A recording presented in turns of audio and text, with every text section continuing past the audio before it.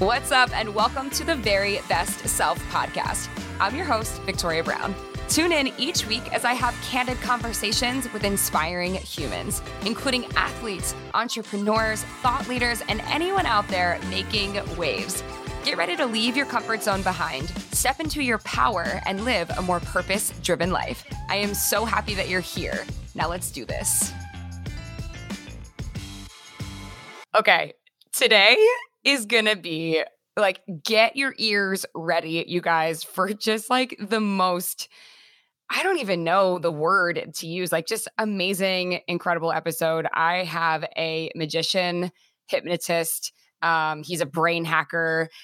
He's just like literally just the coolest guy. I have Keith Barry on today, you guys, and it's kind of a longer episode, but I promise you every single minute is so damn worth it. I would not steer you wrong. So I am going to just get right into it because he's just awesome. That's all I got to say. So hang tight. This guy's been on Conan. He's been on Ellen. He has had several TV shows of his own. Like he's just here we go.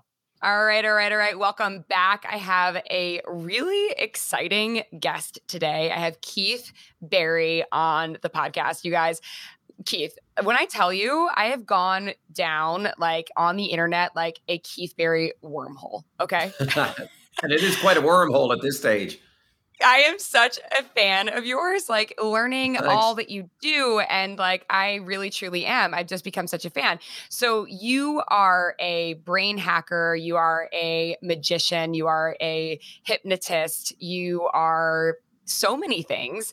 I feel like it's so hard to even pinpoint where to begin. But I just absolutely adore everything that I've read about you and what you do. And so I'm just excited to share your, if you will, magic with our listeners. So thanks for being here. Yeah, no, thanks for having me. And sometimes that's a problem, right? Sometimes people are confused by my brand, and we can talk about that as well in a few moments' time. But yeah, let's talk about whatever you want to talk about. I'm an open book. Okay, great. Speaking of books, you have one that's coming out or is actually out right now. Yeah, it's hilarious. It's on pre-order here in Ireland, but it's so it seems that the folks over there in the US and of course worldwide, you can get it on the book depository right now. We just figured that out a few moments ago. So yeah, it's called Brain Hacks.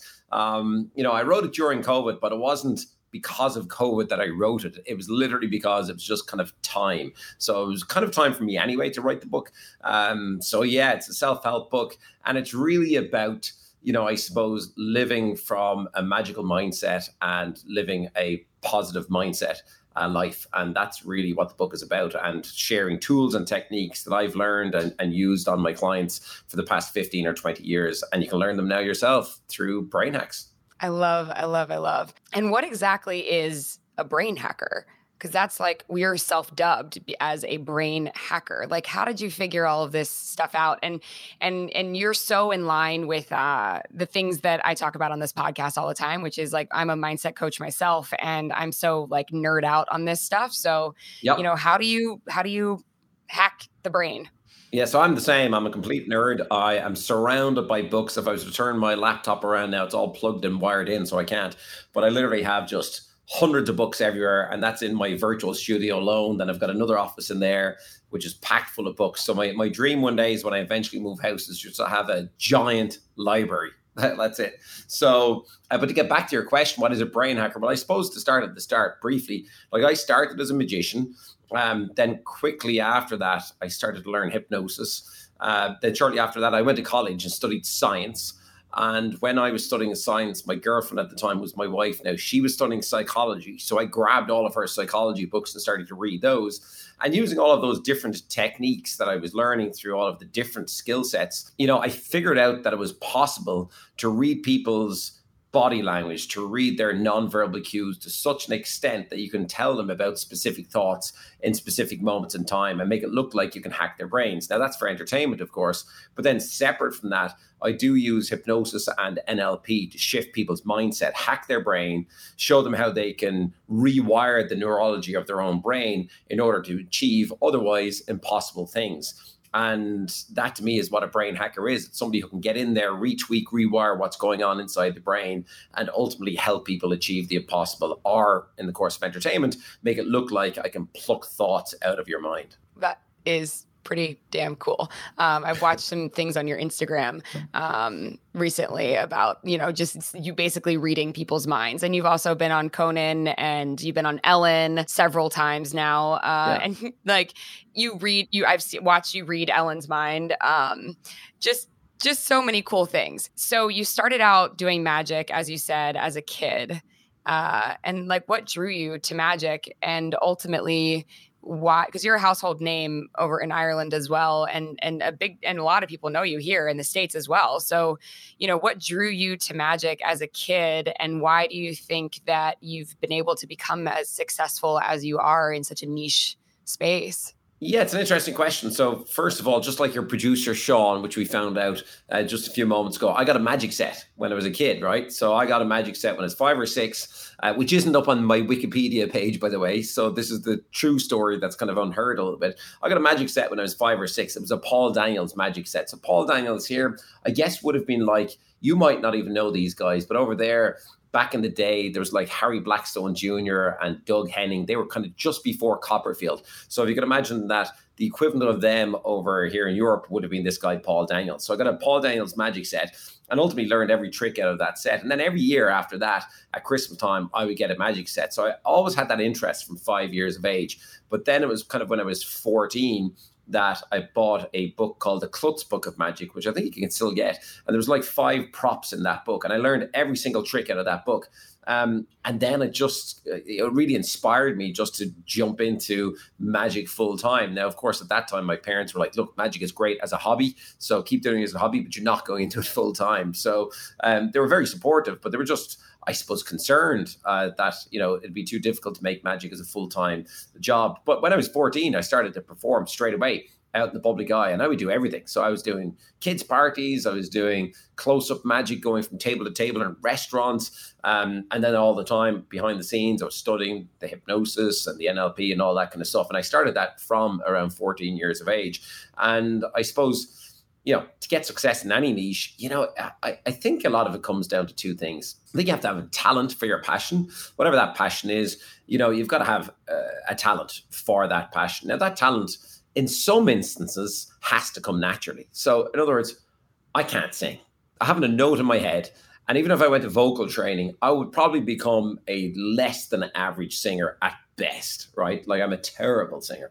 My wife and my kids tell me that often enough that I know I'm a terrible singer, right? So I think it's important that you find something that you at least have some kind of talent for. You don't have to have the best talent, but you have to be talented at that. And that, of course, then comes with practice, rehearsal, and so on. But then for me, it's graft work, right? So everybody I talk to over here who's successful in their niche, people have no comprehension of the amount of work that they put in. So I talk to a lot of the influencers over here. So, Pippa O'Connor is a huge influencer here in Ireland, Niamh Cullen, all of these different influencers. And people don't realize, like, these girls, these guys, they put in, 17, 18-hour days regularly. And I'm the same. So for the past, I'm in the game full-time now since I'm 23, so 22 years. And in the past 22 years, my regular average working day is 14 to 16 hours, but the majority of the time, it can go up from that a lot of the time as well. So like it can go up to 18, 20 hours a day. But I don't feel that because I love it so much. But I split that time then. People forget it's show business, right? In my world, it's show business. So there's the show aspect over here where I got to look after all the creative. I got to come up with show ideas. I got to write books and all the rest. But then over here, there is the businessman in me. So I've got to ensure that there's income coming in, different income streams. And that's where we can talk about the fact that sometimes people get confused by my brand, but that's almost by design. And that's where people think, I've had a lot of brand experts come to me and say, Keith, you need to really streamline your brand. It's quite confusing. And I wholeheartedly disagree with them because I study the old mindset guys. So, you're a mindset coach, but for me, I really study the old mindset people of the past, and I really believe in their strategies. So, for example, Napoleon Hill, Brian Tracy, Les Brown, all of these people I study. And if you look at a strand through them, they all say you shouldn't just do one thing very well. You should do multiple things very well. So then if you have a problem in one area, well, then you got 4 other areas that will carry you through. If you have a problem in 2 areas, Three other areas will carry you through. So COVID is a perfect example of that. Live entertainment got pulled out, gone, destroyed. Here in Ireland, at least, like we're slowly starting to come back now. But bearing in mind, this is almost 2 years later. So the majority of my colleagues and contemporaries, they folded the cards straight away. They just took, social welfare and kind of cut the grass, painted the fences. And if they were singers, they wrote songs. And if they were creatives like me, they wrote shows. But they had no income stream. So cut to 2 years later, they're struggling. They're struggling a lot. But for me, because I have 5 different brands going simultaneously, because live entertainment got taken away and then my one-to-one live coaching got taken away, that was okay because I still had 3 different strands going. And I think that's very key. I think that's very key to a successful person. You've got to be like, I see myself like a chameleon, right? I see myself having the ability to shapeshift depending on where the world is going. And I'm very flexible like that. So I don't mind if we have another lockdown. I don't mind if things happen outside of my control, because I can only control what goes on inside here and how I respond and react to the environmental changes that happen. And for me, the wrong response is to get angry and depressed and anxious and all that kind of stuff. I mean, you can do that, but it's not going to serve you. So for me, I choose to take actions that are necessary to survive in these times, and not only survive, but ultimately thrive. I love all of that. And I am most definitely on the old school wave of thought as well. I mean, I think I confuse myself sometimes with all of the different things that I'm doing. I'm a soul cycle instructor. I'm a mindset coach. I'm a podcast host. I am an Under Armour athlete. I'm a meditation teacher. I'm a breathwork teacher. Like, Great. It's a lot of right? It's a lot of I ams. But I really wouldn't do it any other way, because yes, I can pull one of those things off the table and I can still survive. I can still eat. I can still, do all the things. And I love all the things that I do. And while yes, it's very stressful sometimes. And there's like I always say, like, there's like a filing cabinet in my brain. Then sometimes it's not quite in order. But it's nice to have all of those different kinds of things. There's so much to unpack with what you said, but I think that's a true testament to success in different human beings, and being able to pivot, because the world it's not just something that we say, as like, oh, what if the world closed tomorrow? Like, well, it actually happened, and so you figured it out and you were able to do that. Yeah. But I think, like, if you pick one thing to unpack, okay, that you said, actually, right? So you said a lot of different things there about what you do. And I think it's so interesting. See, I think sometimes, okay, like, let's call a spade, as we say here in Ireland, right? You're a high achiever in what you do, because you do so many different things, right? So, and you're successful at all those different things. But people don't understand that that's because you wake up in the morning, you attack I don't even know you, right? But I know you attack every day. I can tell. Every day with energy, positivity, but that doesn't mean you don't have bad days. That's where sometimes people, I think, get confused, because we've got so many Instagrammers in our world, right? In the mindset world, in the mind coaching world, in the executive coaching world, going, hey, everybody, this is so-and-so, and today you got to cut, and it's real in your face, and it's all this kind of stuff. And then ultimately, those people aren't even earning a living, right? So they're on Instagram, they're on Facebook, they're not really earning a living, a lot of them. Some of the bigger people then, they're really doing it just to push like a seminar down the line. So send out a free ebook, capture all the email addresses, sell a seminar. That's all fine, right? But that's not where I come from. So to loop it back though, I'm a big fan of breath work. So I discovered Wim Hof way back years ago, before anybody knew who Wim was, right? So I was kind of one of the first kind of proponents of Wim Hof, if you like. I'm talking about when Wim Hof, right? Yeah. So anybody who's listening who isn't familiar with Wim Hof, he's known as the Iceman. He's a bit crazy, but if you look at the science behind it, his breath work shows that if you use his breath work, it is good to boost your immune system. It's certainly amazing for your mental health. And if you unpack that for half a second, like, there's so many companies that I'm dealing with right now, like large multinational companies, where I'm brought in to assist them with people on stress leave. So this is a huge thing worldwide right now, right? So these companies are losing people to stress leave day in, day out. And I walk into these people and I say, okay, so is your diet in place right now? Like, have you examined your diet? The answer is invariably no. Have you stopped drinking alcohol? No. Are you taking medication that perhaps you shouldn't be taking? Maybe. Are you taking any kind of illegal substances? Some people, yes, some people not. Are you overeating? Are you, and invariably, the people on stress leave, they got zero habits in place, like almost no habits in place to help them cope with the stress that they're under. So therefore, I say to them, well, before you go down the route of, medication or going to your doctor or any of that kind of stuff, which obviously some people do need, but ultimately, before you even go down that route, you got to get all these other things in place first. And one of the big things I think is breath work. If people just looked at the science behind breath work, because I'm always science-based, right? Because there is a lot of bullshit out there. Let's be honest about this, right? So, and there's a lot of pseudoscience out there.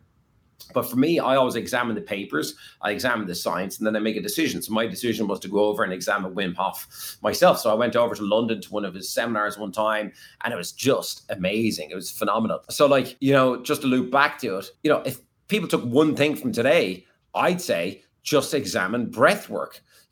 Talk to you about it, examine it themselves on the internet, whatever they need to do. But it's such an amazing thing to be able to use in order to alleviate stress in your life, It absolutely is. It's incredible at alleviating stress. And it's also, people don't realize, because I think there's still such a stigma around this kind of healing, that trauma lives in the body, like in our tissues and in our cells. And this is like potentially like a car accident that you were in, 7 years ago or whatever it was. And you think you're over it and you're fine. And then you get into a breathwork session and something might come to the surface, that you didn't even ever think about on the day of this car accident or whatever this traumatic event might have been in your life. And you didn't even realize that you were actually holding on to all of this stress, and we carry all of this around. And so I think breathwork is such an incredibly beautiful way to create space in our minds and in our bodies, space for more beautiful things to enter. And in that space, you release so much. And so it's possible to feel lighter, yet so much stronger at the same exact time. And it's incredibly healing, breathwork is. Yeah. And for me, that's part of brain hacking, right? Because even in that moment, you're hacking into your own neurology in that moment. So I couple my breath work. So when I do it, I couple my breath work with, call it creative visualization, I suppose, for the easiest concept to be put across. And I talk about this in the book. So, for example, in the book, I have loads of techniques involved. I have my own breathing technique that I sometimes use, and I love to change it. It's like a workout, right? So you're not going to do a bench press day in, day out, day in, day out, day in, day out. I find that boring. So for me, I created my own breath work. I've got like the 6-3-6 technique that I like to use, which is inhale for 6 seconds, hold for 3, exhale for 6. I've also got my infinity breathing technique, where if you're in a really stressful situation, you're about to have a panic attack, right? I love to just trace a figure of 8 on the back of my hand, or in some cases, if I'm around people and I'm feeling panicky, I'll do it in my pocket so people don't even notice, or I'll do it in my back pocket, and just trace that figure of 8. So I breathe in for the loop of 8 and then exhale for the loop of 8. Breathe in for the loop of 8, exhale for the loop of 8. And again, that just settles the autonomic nervous system. It settles the neurology of the brain and just allows that anxiety to decrease. So I use all of these techniques, for example, before I go on stage, or for the 1,500 people at a time, or whatever it is. And these techniques really work. That's what people need to realize. Like, if they take the time to study, that's what I say to people. Like, don't bother buying a book like this if you're just going to read it. Okay. It's not, buy a fiction book if you want to read a fiction book. You know what I mean? Right. You're not going to apply the practices and actually do you got to work. study these things. Take a pen and destroy the book and circle in big red what you like, put a big X through what you don't like. So I just finished reading an amazing book called The Choice by Edith Eger, an amazing lady. She's, I think, 94 or something now. She's up on Instagram, weirdly enough. Amazing. So obviously, I'm assuming she's got a couple of people looking after that for her, but she's obviously very happy to do it because they got some beautiful photographs of her. But she was in Auschwitz, and the choice is about the fact that even in those crazy, horrible, disgusting circumstances, that you still have a choice in your brain how to react and respond. And for somebody like that to talk about that, it really resonated with me, actually. And there was a great quote that I just instantaneously memorized from the book. And it was like, escape the concentration camp of your own mind. I love that. Wow. And for me, that really, really resonated with me. And that's, I guess, what I try and help people to do. I try and help them to escape any crazy thoughts that they might have, any thoughts that are detrimental to themselves, any habits that are bad. And here's the weird thing. With some people, you can do it instantaneously. With other people, it does take some time. But I don't think people out there realize that they can make effective, quick, permanent change quite quickly, actually, if they apply the techniques properly, Right. Absolutely. I mean, we can become prisoners of our own minds, all of us. Yeah. And, escaping that the way that you escape straitjackets, hanging from buildings. Yeah, I do that too. And unfortunately, like, people sometimes think that stuff, I bet there's so many safety aspects. I mean, a colleague of mine, I don't know him. We have interacted once or twice, but a very respected colleague in the escapology world just had a big accident the other day. On AGT Extreme Edition. So they were doing an extreme edition of AGT. Jonathan Goodwin is his name. And unfortunately, he's got some pretty severe injuries as a result of an upside-down straitjacket gone wrong, where two cars came swinging in and he was supposed to escape before they hit him. And unfortunately, he did get hit. And it wasn't just for the show. He's in ICU hospital right now. I don't know the extent of his injuries, but like, he's got like leg injuries and all that kind of stuff. So, when it comes to the escapology and the escape stuff, like, I've done some crazy stuff in the past. And when I hear of an accident like that, it really brings home the reality of it all to me, that I've got like 2 kids and I don't want to go out like that, Yeah. That was going to be my next question. How does your wife and your 2 kids feel about that? But because you didn't specialize, which I've had people, just to go back to what you said prior, I had recently a mental performance coach. She recently worked for the Yankees as a mental performance coach. And, I was asking her specifically about this. I can't remember the name of the book right now. It has one word. Maybe you know it. God, it's on the tip of my tongue. Anyways, I'll have to post it on Instagram for those listening once I remember it. But anyways, there's a title or a chapter in the book about, Tiger Woods and how like he, Tiger moms and specializing in one sport. And so like that has like taken hold, right? And like completely like everyone, like so many parents all over the world are like, oh, okay, this worked for Tiger Woods. Like we should do this with our kid. And like the whole book is about like, really how specializing too soon and choosing just one thing. You want to have your hands in many different kind of modalities and it actually just makes you stronger in each of those things. And so I don't know if that's the case with this guy, but with you especially, I was just going back to what you said previously, you can kind of maybe now in your career at a place where you can maybe pull back from those things. So your wife and kids can sleep at night. Like in my next live show, like I've purposely not put in any danger activity into it. I don't know if that's a conscious choice for that very reason.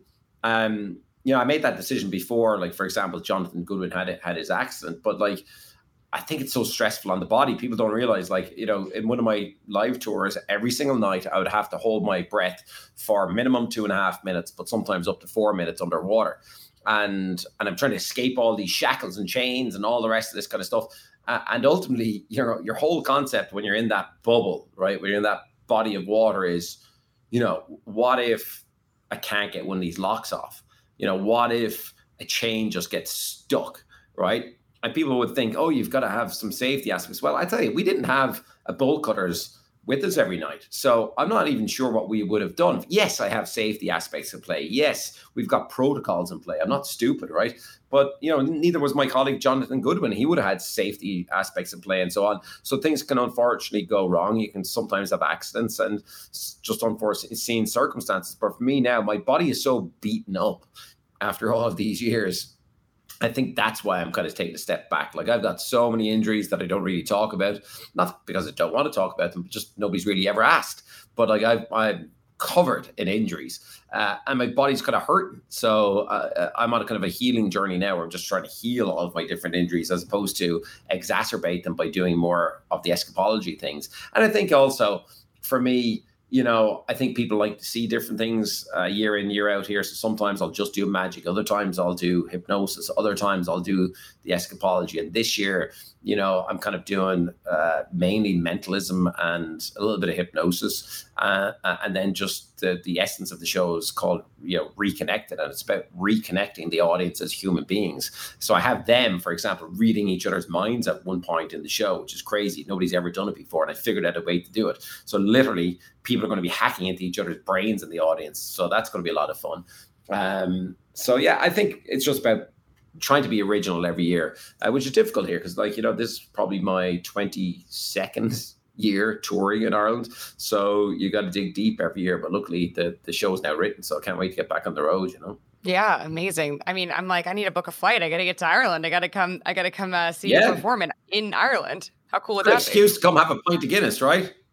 Hey, exactly. I don't need an excuse for that. I love it. I love it. I mean, my brain is just like going in a million different directions because, like I said, I went into like a huge Keith Berry wormhole, and there's so many things that I want to ask you. I mean, I want to dive into hypnosis, and then I also next up from there, I'd love to talk about kind of your mindset coaching because I know you work with a lot of CEOs and athletes, but so particularly with hypnosis, some people believe in it, some people don't believe in it, some people are kind of indifferent towards it because they're just like, I don't even know what the heck that is. But I read or heard or something that you hypnotized your wife during her pregnancy and she used no painkillers and had one of your children. So like, let's talk about hypnosis. Let's just dive into that a little bit. Yeah, look, hypnosis is really putting people into a form of trance, and we're all going in at different forms of trances all day long, and when we hear about people, I don't believe in hypnosis. Like, this sounds rude, sounds facetious, but I just don't care anymore. Like years ago, I used to care. I was like, I don't care if you believe it or don't believe. That's your own opinion. Like, it's science based now. See, again, I just go back to the science, right? Like, over there, not here in Ireland, but over there in the US, like, they're performing open heart surgery on people who are like, I guess allergic to the anesthetics and stuff. Open heart surgery using just hypnosis as the form. So they're sawing through like the sternum as the hypnotized person is talking back to the hypnotist, right? Crazy stuff. And there was just a famous singer not that long ago, maybe I'm going to guess a year ago, was in the press over here. You could probably find it pretty quick, actually, put up a link to it.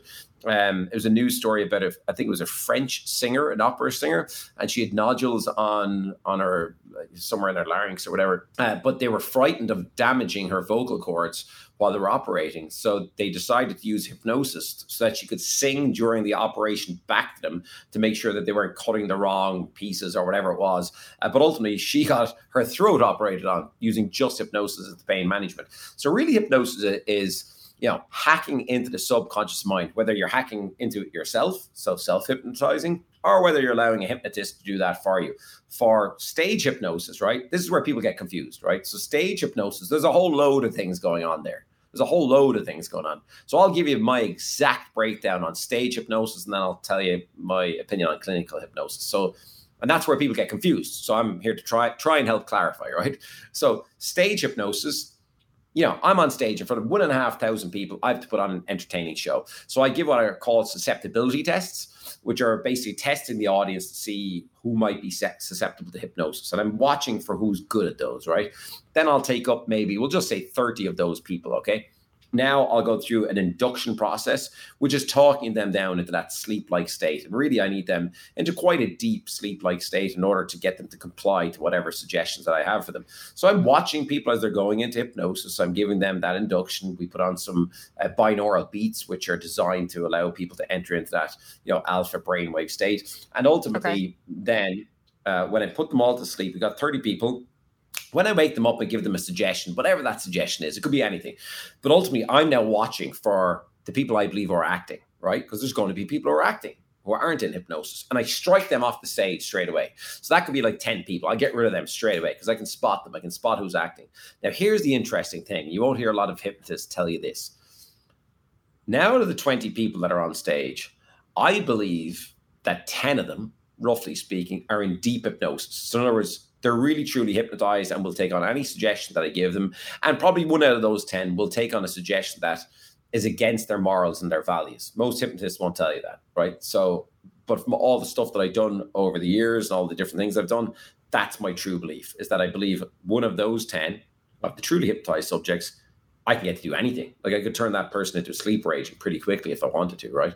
So then the other 10 people, they're in, I wouldn't say hypnosis, but they're convinced that they're in hypnosis themselves. In other words, they believe they're hypnotized. So, and because they look hypnotized to the audience, I'll just leave them on the stage for the most part to have an entertaining show. Now, throughout the night, I might strike a few of them off if I feel like they're not behaving good enough to convince the audience that they're hypnotized. So I might strike 5 off. But now I've got 15 people, 10 of which are fully hypnotized and 5 of which, they're behaving good enough and they're convinced themselves. So they're not really acting per se. They're convinced themselves. They're almost like a shut-eye psychic. They really believe that they're hypnotized. So that's stage hypnosis. And that comes down to also 2 things: the skill set of the hypnotist to really hypnotize them. And then also people, when they come up on stage, they're making a subconscious contract, if you like, between the hypnotist and them, that they're going to comply in front of 1,500 people and that they want to comply and they want to become the stars of the show. So that's stage hypnosis. Now, when it comes to clinical hypnosis, that's a whole other thing, because you really need and want to get people into an altered state of mind. So you got to get them into a really deep trance. So therefore, the induction period is going to be much longer. The testing period is going to be longer too. And then whatever it is that you need to change or alter, they're the suggestions that a skilled hypnotist need to come up with on the spot. Because here's the thing: an unskilled hypnotist will learn script, right? There's loads of scripts that you can get that are just like, imagine yourself walking down a path and you can choose. That's similar to meditation. If you're like, I'm a meditation teacher and you can read a meditation script, but I don't read script. I just I just kind of just do it. I don't know. Yeah, you got to learn the scripts. Perhaps early in your career, you got to learn the script so you kind of have an idea what you're doing. But then after that, you got to very quickly design your own scripts, and that only comes, I believe, really with true experience in the craft, whether that's meditation or, in my case, hypnosis. So some of the crazy things I've done over the years, like I've done a lot of stuff. Like I took 10 people with a real fear of flying, to the extent that one had been in a plane crash. Her dad was a pilot and he crashed the plane. Another person hadn't flown in 22 years. Another person, his brother had died in 9/11 and he hadn't flown since 9/11, all this kind of stuff. So I took 10 of those people with that level of fear, hypnotized them. And then within a day, they were all on a small little airplane that everybody's kind of frightened of. I had them on a small little 30-seater airplane, and we flew them over and back to Wales, and they were absolutely fine.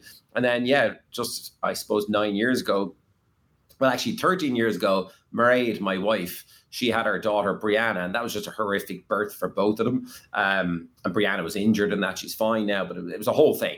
And Mairead just had an awful experience. So when it was coming up to our son Braden being born, she said, I really don't have to go through the same kind of experience, and I don't really want the epidural because it didn't work the last time, and the gas just made me feel woozy. So I said it on a whim. I'm going to be honest with this. I did say it on a whim. I was just like, well, sure, look, I hypnotize all these other people for all this other stuff, and it works on them all, so I'll just hypnobirth you, because hypnobirthing is actually a real thing, right? And she was like, really? I was like, yeah. And honestly, it was probably one of the more stupid things that I said, because if it, if it didn't work, that's my wife, right? So if it doesn't work, it's that's a big issue right there. So anyway, we did it. So for about, I'm going to say 4 weeks in the run up to the birth, I hypnotized her every night at home. And really, it's about pain management, right? So it's about when your pain gets to a 10 out of 10 in your mind, to teach her how to dial that pain down to a manageable level of pain. You'll never get the pain to fully go away at birth, but it's to get that pain down to, if it's a 10, down to a 2 or a 3 where it's manageable. So that's what hypnobirthing is with regards to pain management. And then, we did it on Braden, and she's a big proponent now of hypnobirthing because it worked brilliantly. No epidural, no gas, and just me talking to her through the birth, which was fantastic. Now, listen, when the head is coming out, and it's a 10-pound for a baby, that's when I just turned into husband mode. I was like, come on, push, you're there now. It's no more hypnosis. Let's go. Wakey, wakey, push. And so you got this. Crazy. Yeah, you got this. I just turned into a husband then. But listen, I don't talk about this very much, but I'm only mentioning it now because I think people need to realize that there's always hope, no matter what detrimental situation that you're in. So I've helped people who've had shotguns in their mouths, and I've talked them using hypnosis out of doing that, and then rewired their brain. So they've gone from a suicidal moment all the way through to having a fantastic life, and then 20 years later ring me and saying my life is still fantastic, Keith. Wow. Right through to people who've had eating disorders, all that kind of stuff. So for me, yeah, again, just to go back to it though, hypnosis is hacking that subconscious brain. And here's the thing, your listeners, if I asked all of your listeners right now, what do you know about the subconscious brain? I'm telling you now, 99.9% of your listeners will know nothing. But isn't that crazy if you think about it? It is crazy. Because like your subconscious brain regulates your autonomic nervous system, your heart rate, your blood flow, your breathing, going to the bathroom. But that's also where your stress lies, your anxiety lies. And everybody owes it to themselves to at least understand it on some level, some capacity, and then decide whether they want to use tools and techniques to hack it.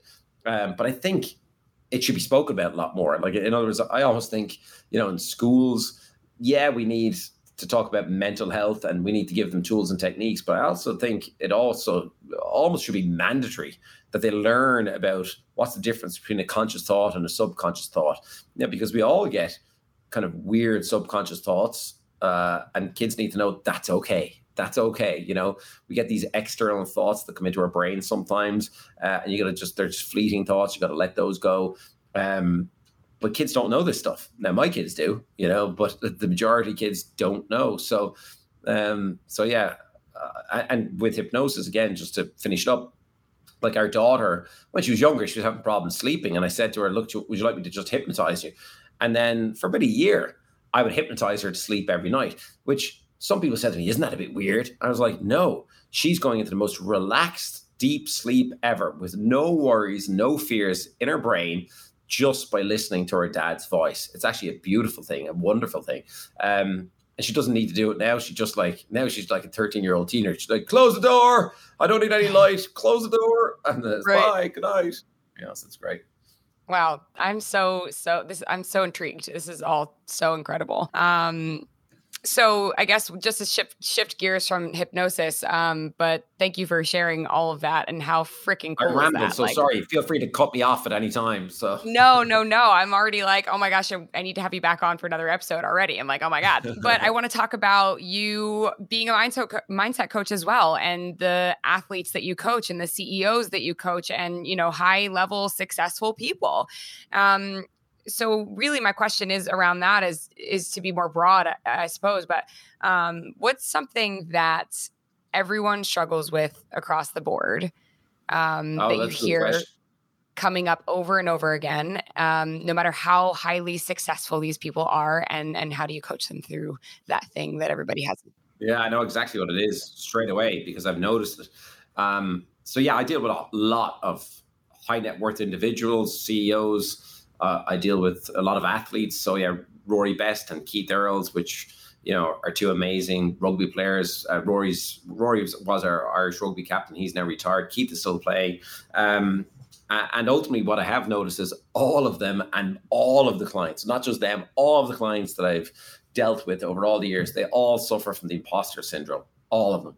So they all, yeah, you know what I mean? So they all, if I had to guess, I was going to guess that, to be honest, but yeah, they all think they're going to get caught out someday, that they're not as good as what people perceive them to be.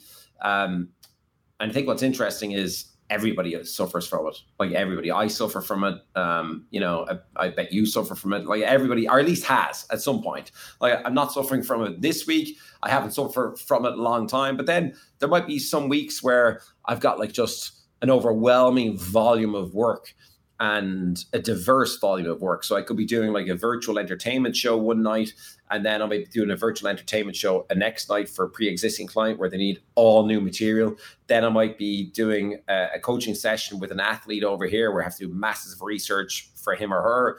Then over here, it could be coaching like an executive who needs like, literally I do some crazy stuff, right? So I teach executives how to read a room in a meeting. So in other words, how to mirror people, model them, how to manage that meeting, how to spot who the liars are, all this kind of stuff. But then when you have that volume of work going on, it's like, oh my God, have I taken on too much? Like, am I going to get caught out here? But then you have to take a step back and no, I actually know all these things inside out.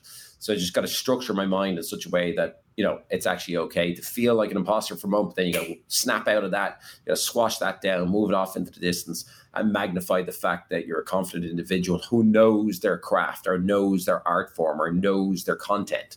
And that's the important thing, that I do actually know my content.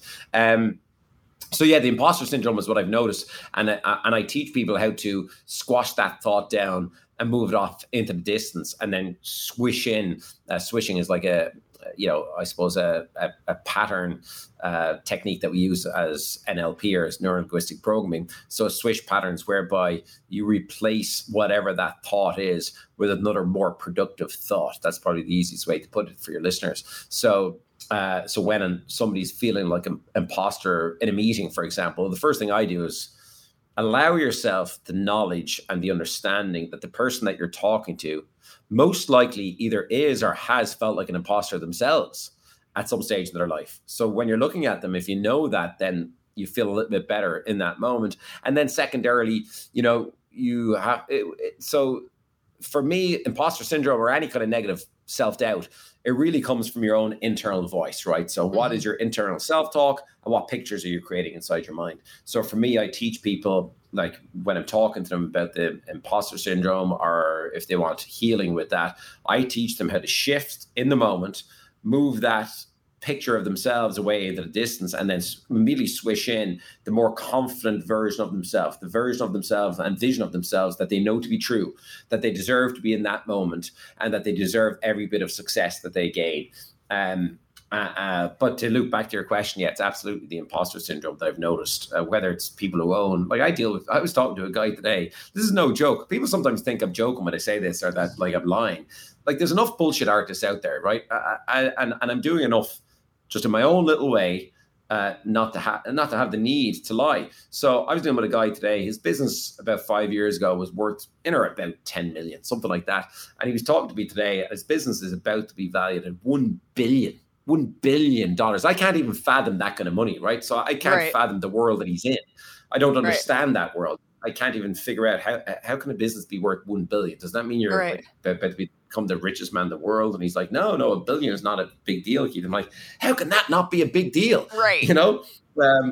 But for me, even that person, that guy that I was talking to today, he suffers from the imposter syndrome. And like he's telling me, he's going into these meetings with like banks who are, lending him money and borrowing, and I'm like, okay, and then I'm like, okay, I got to teach you how to read the room, how to restructure. But it's fascinating to me that he even needs my help at this moment in time. Right, at every level of the game, we all struggle.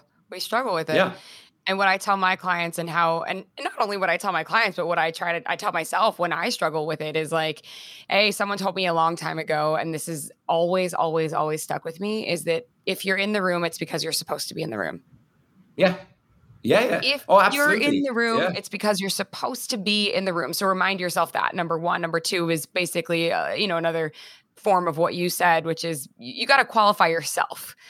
So you go backwards in time, which I have a specific signature kind of journaling process that I lead my clients with or through as well. And part of that journaling process is writing, like, people always say, write what you're grateful for. So I have my clients also write 3 things that they're proud of every single day, because that's like the number one thing I feel like we always forget is like, we're always like so into the future. What's coming next? What do we want to achieve next? What do we want to succeed next? And we always, number one thing we do is we forget all the things that have qualified us to bring us to this moment we're in right now, all the things that we've achieved up until now. And like, those are the easiest, like, first things that we just completely forget about. And so you got to remind yourself. Great. I think it's great to remind people, or get them to remind themselves of those proud moments that they've had. But again, that just comes back to mental programming. You got to program your mind every single day. And it's not easy. People, I'm sure you hear it all the time in your world too. Oh, it's easy for you to say that. Well, actually, no, it's not easy for me to say that. You mentioned a car accident earlier on. Like, I was in a massive car smash back in 2007 where my body was just broke up because of it. Like, so I was 5 minutes from amputation. My foot was wrapped up around my shin going the wrong way. My knee was broken. My tibia had disintegrated. So the worst possible leg injury you could have, But even in that exact moment, I accepted it. Like right there and then, when I looked down and I was in the pain and I was trapped in the car and they were cutting me out with the jaws of life. And I was just like, okay, I got to accept this is a shitty day in my life. But guess what? This is where we're at right now, and we're just going to deal with it. Yeah, I'm still here. And if people get themselves into that kind of mindset, it changes everything. Like it changes everything. And again, that doesn't mean that some days I don't feel cranky and I don't get cranky. That doesn't mean that some days I don't feel like my energy is right. But I'm okay with that because I know that I will always have more positive days than negative days. I'll always have more productive days than negative days because that's just the way I've programmed myself. So if people can just start to mentally program themselves on a daily basis, your life will change forever and the results then will follow. I love that. And it's programming, we're talking percentages too, right? I say this, I mean, this is like a common thing. It's like you've survived 100% of your bad days. So like when you have a shit day, you just remind yourself like, okay, I've been here before. We can do this. So, pep talk to yourself, like, we got this, go team, Yeah. You've survived 100% of your bad days. And I think, sorry to jump in, but I think that there is an issue right now. And the issue is this. So I follow like a lot of people on like Instagram and Twitter and whatever, and I follow them for the sole purpose of studying them, right? So I study these mindset coaches. I study these motivational people. And it's very difficult now to figure out what's real versus what's not real, right? Mm-hmm. Because a lot of these people just know how to break algorithms, truth be told, right? So, I'm not going to name any names, but, when there was a whole thing recently about, everyone got to get in on this deal, get in this deal, non-fungible tokens, NFT. Yeah. You got to go, right? And then everybody did. And then all of a sudden they all realized, whoa, wait a minute, these aren't what they should be, and they're not that valuable all of a sudden. And then that person came out and was like, well, you should only put money in if you're willing to lose. But that was not the story like a week previous, right? And it's the same with even mindset coaches. Like I see a lot of, for me now, the kind of model online is like, you got to go fucking get what you deserve. You got to go fucking. And I'm like, this is kind of interesting. So that's where we're at right now. It's just like go the real crass route, right? And these guys, it's mainly like the guys that I'm following, just because that's where I'm at. But like they're getting jacked up as they're telling you this, and they're like, and I'm like, wow, okay, this is really interesting to me. I think it's because it's very ego driven. It's like, if if you want to look like me, do this. If you want to sound like me, do this. If you want to live this life, do this. Like, I don't know, you shouldn't really be, trying to be a mindset coach because you think so highly of yourself that you want everyone else to, you think everybody else should want to be like you. Like, exactly. For me, no, a successful mindset coach makes you want to be you. Yeah, and it's about sharing techniques that you can use on yourself. So I always say to people, truthfully, I'm like, I learned all this stuff so I can share it with you and you can use it on yourself. Then you don't need to keep coming to me. I don't want to sell you a course for, 2 years. I want 2 days with you or 2 hours with you, shift your mindset, teach you the tools and techniques, come back to me a month later, see how you're getting on. And then in the hope that I can just let you fly away then and never see you ever again. That's where I come from. And it's like, I truly believe that all hypnosis is actually self-hypnosis.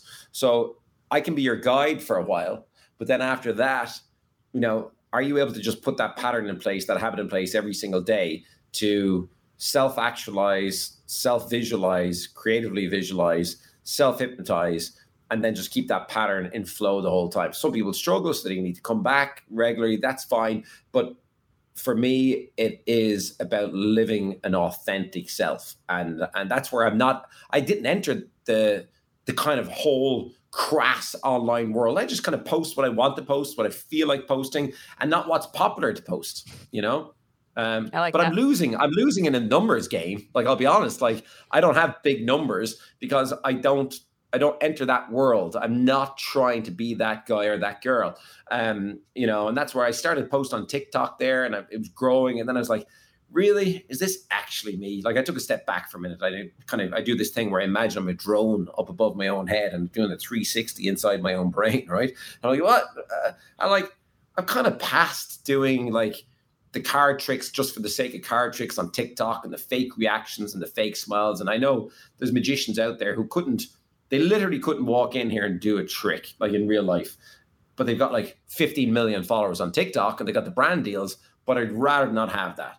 I'd rather just live from the authentic place at all times. And that's where I'm at right now, 45 years of age in my life. Just maintain authenticity at all times and integrity as well. If you can do that, then life would be just much easier actually as well, Yeah.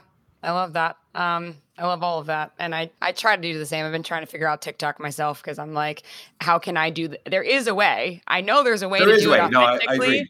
but I haven't hacked that yet. Like, speaking of hacking, like, No, I haven't figured it out because I get on there and I'm like, this doesn't feel good. It doesn't feel right. And it feels very gimmicky. And so I haven't quite figured it out, but I'll keep trying here and there when I have time, you I know? think you're right. I think there is a way. I think there is a way, but you got to do it the right way is the thing. Yep. And then Yep. if the followers come, they come, and if they don't, they Oh no, they don't. will. They absolutely will come. If you find the way that feels authentic to you, they will come without a shadow of doubt. They always do.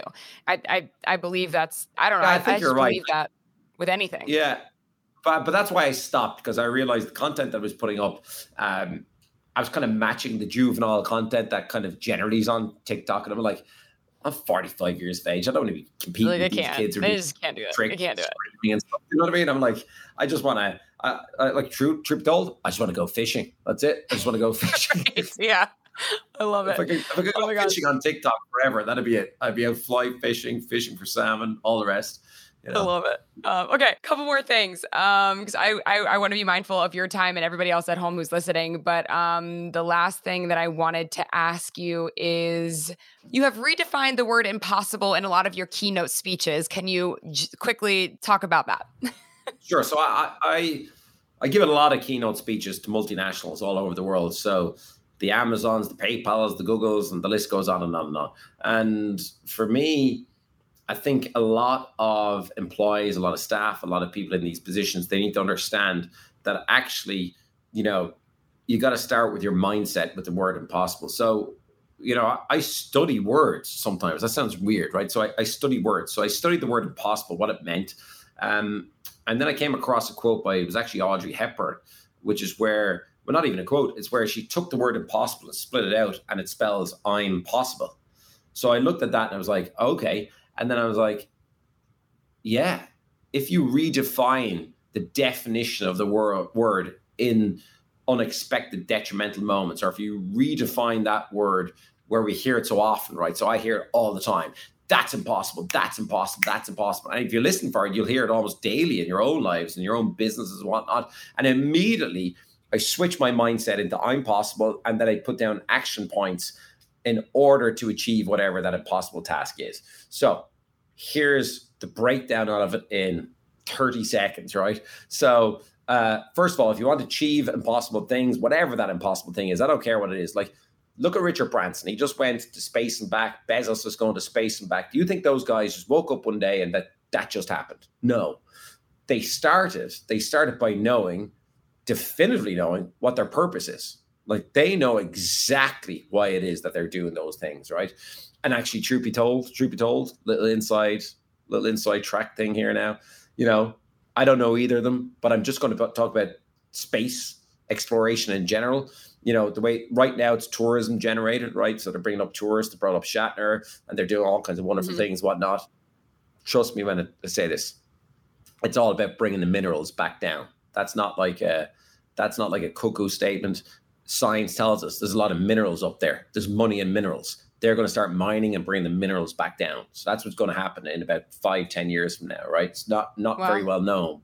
But again, I look at that and I go, okay, that's interesting. But more importantly, they had a vision, but the vision came secondary. They had a purpose first. So they know exactly what their purpose is. So when I ask rugby players, badminton players, footballers, I go, what's your purpose? So I catch them off guard. I immediately go, what's your purpose? They go, what do you mean? And I'm like, have you never actually thought about this? Why it is that you're in this position right now? Why you're with me? Like, I can spit that out immediately. Spit it out straight away. Yeah, you can. No problem. So I'm the same, right? I know exactly why I'm on stage. I know exactly why I'm a mind coach and so on. So they got to define that. So once you define your purpose, right, then you have to add in massive action. Like, not a little bit of action, not a 8-hour day, not a 10-hour day. If you're passionate about what you do, first of all, make sure your health is okay. Make sure your family and friends are okay and you're spending enough time with them. Then massive action. Cut out the Netflix, cut out all the bullshit, cut out all the noise. There is time for that stuff. But ultimately, until you make that impossible task possible, everything else goes away until it happens. And then I follow a formula. So once you know your why and you add in massive action. So W plus MA times ATT equals GS. That's the formula. So W plus MA times ATT equals GS. So once you know your why and you add in massive action, multiply that times your attitude, then you're guaranteed success. And that's a bold statement, right? But you're guaranteed success, and you're guaranteed to achieve impossible things and consistently redefine the impossible things. And how do I know that that's a true statement and a true formula? Because everything that I've achieved comes from doing that. And I've had failures, but my failures are far less than my successes. But that's by design. This is what people need to understand. I don't say it that lightly. I don't say that in any way to be facetious. Like, you can do it too. You can achieve impossible things too. You could all do it. I don't feel like I have a particularly high intellect. I don't feel like I'm any better than anyone else, but I do believe I'm a high achiever because I follow structure and I follow formulas in order to get myself to places that people would otherwise see as impossible. And that's where I love to consistently redefine the impossible. I'd set impossible heights for myself. Sometimes I fail, but then I'll regroup. I go back and try a different method to get there. And that's how I approach my keynotes with all of these different companies as well, you know? Wow. I love it. Okay. Is it possible? Can we do a quick mind? Can you hack my brain right now? Okay, well, let's try something. Okay, so I wasn't really expecting this, but look, hang on. Wait. Yeah, so I've got some cards here. Okay. You can see there's nothing on them. I want you, let's do this. I'm going to write something down. I'm going to scribble something down, but I need you look directly into your camera for a second. Okay, come a bit closer, just a little bit closer. Perfect. Okay, right now, I want you to focus on your very first crush. Okay, it doesn't have to be your first kiss, but if it's your first kiss, that'd be good. Your first ever crush. Okay, and okay, I'm going to write something down here. I think this might be it. Okay, I'm going to do it behind my back so you don't see the way the pen is moving either. Okay, I'm going to finish it off behind my back. I was a little bit scribbled, but I'll get rid of the pen. Done. You can sit back and relax now again. Good. So, when was the last time that you thought about this person? Maybe 15 years ago. I don't know. 15 years ago. Okay. For the first time, name out loud, just in case they're watching. We won't embarrass you or them. What were their initials? Just their initials. SM. S as in, SM, yes? Uh-huh. Look what I wrote down just seconds ago. The initials will be SM. Wow. That's insane. Wow. Okay. His name was Stephen Mantis, and I wrote him a love letter, and I sent it in the mail. And he had red hair. And Stephen, if you're watching or listening to Stephen, she's checked your Facebook page too, just so you know. Oh my God, it was crazy too, because literally it was 15 years ago. He found the letter that I wrote him, and he reached out to me and sent me a picture. It was hilarious, and I had a crush on him, and it was so funny. Anyways, okay, last question for you. Here's a quick fun thing before we finish up, right? So yes, I've got a Rubik's Cube back up there. Can you see it? Yeah. Yeah? I think so. It's a little blurry, but I think so. No, I'll bring it up. It's a Rubik's Cube. So There we go. You can see it now. Yeah? Oh, yes. Now I can see it. Yep. So there are 43 quintillion variations to a Rubik's Cube. Now, what that really means is if I was to turn the cube 1 turn per second, that's 60 turns per minute.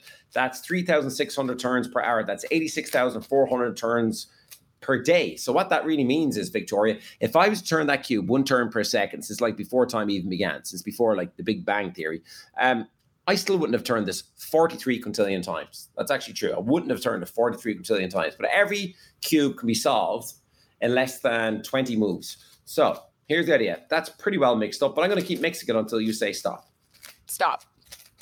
Okay, you happy that that's mixed up? Yep.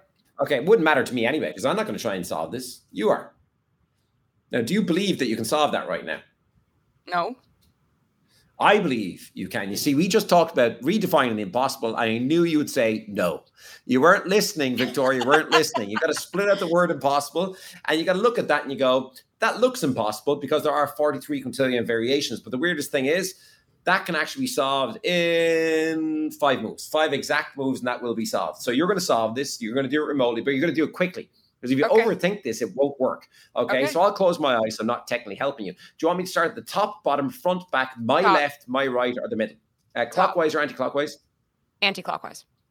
How many moves? 1. Done. Second move, top, bottom, front, back, left, right, or middle? Your left hand. Forwards or backwards? Forwards. How many? 1. Done. Top, bottom, front, back, left, right, or middle? Bottom. 2 times clockwise. 2. 1, 2. 2 moves left. Top, bottom, front, back, left, right, or middle? Okay, your right hand on the side. Yep. And let's go backwards. 2. 1, 2. All right, final move. Top, bottom, front, back, left, right, or middle? Right where your finger is, and turn it towards you once. So this way? No. The other way. On the This way? Go. Yeah. Correct. Once. Done. 43 quintillion variations in just 5 moves. You solved nothing. Have you ever solved a Rubik's Cube before? Not yet. Oh, no, wait. See, what's interesting about this is there's 86 billion neurons in your brain, and preconscious processing is the processing of information through your peripheral vision. You might have noticed, you might not have noticed, but back up here, look, there's another cube. There it is, underneath the jar. I took this one from on top of it, so I'll just take this jar off slowly, okay? And, okay. Did you even notice that our cube kind of sitting up there? Did you see it sitting up there? I see, yeah. Yeah, check this out. You're not going to believe this. Look, watch. You matched one side of my cube. Yeah, the odds of that happening are 1 in 43 quintillion times 1 in 43 quintillion. But you didn't just match one side, you matched 2 sides, Victoria. How is that possible? Victoria, you didn't just match 2 sides. Victoria, you matched 3 sides. You didn't just match 3 sides, you matched 4 sides and 5 sides and 6 sides. That's 43 quintillion times 43 quintillion times 4. You're an absolute genius. Wow. See, I always knew this about myself. Thank you for confirming. Yeah. Wow, that is incredible. That is absolutely incredible. Oh my gosh, so fun. Thank you. Okay, last question. That is so cool. What is one piece of advice that you would tell your younger self? One piece of I've never actually thought about that question. One piece of advice I would tell my younger self would be, do it all the exact same.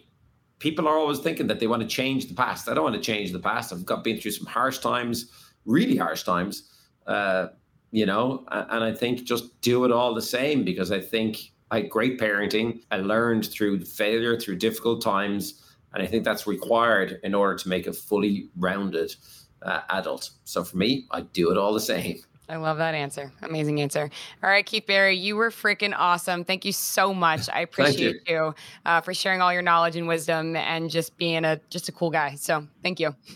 Thanks for having me. Keep doing your thing. Cheers. Thank you. Thanks. I hope that you just enjoyed that episode as much as I did. I was on the edge of my seat, I feel like, the entire time. There's so much that we can learn from him. And it's just a true testament to, like, the reason that I do this podcast is because I am obsessed with our mindset, with understanding that we have so much power within us. We have so much power that we get to create day by day the life that we want to live. We get to create this thing. We get to wake up and design the life that we want to live, create the life that we want to live. And it's understanding that most of the time, 99.9% of the time, if you're not liking the things that are happening in front of you, you have the power to change it through your mindset. And so, it's like on this podcast, I've talked to so many different people from so many different walks of life. And the underlying thing under everything is that your mind controls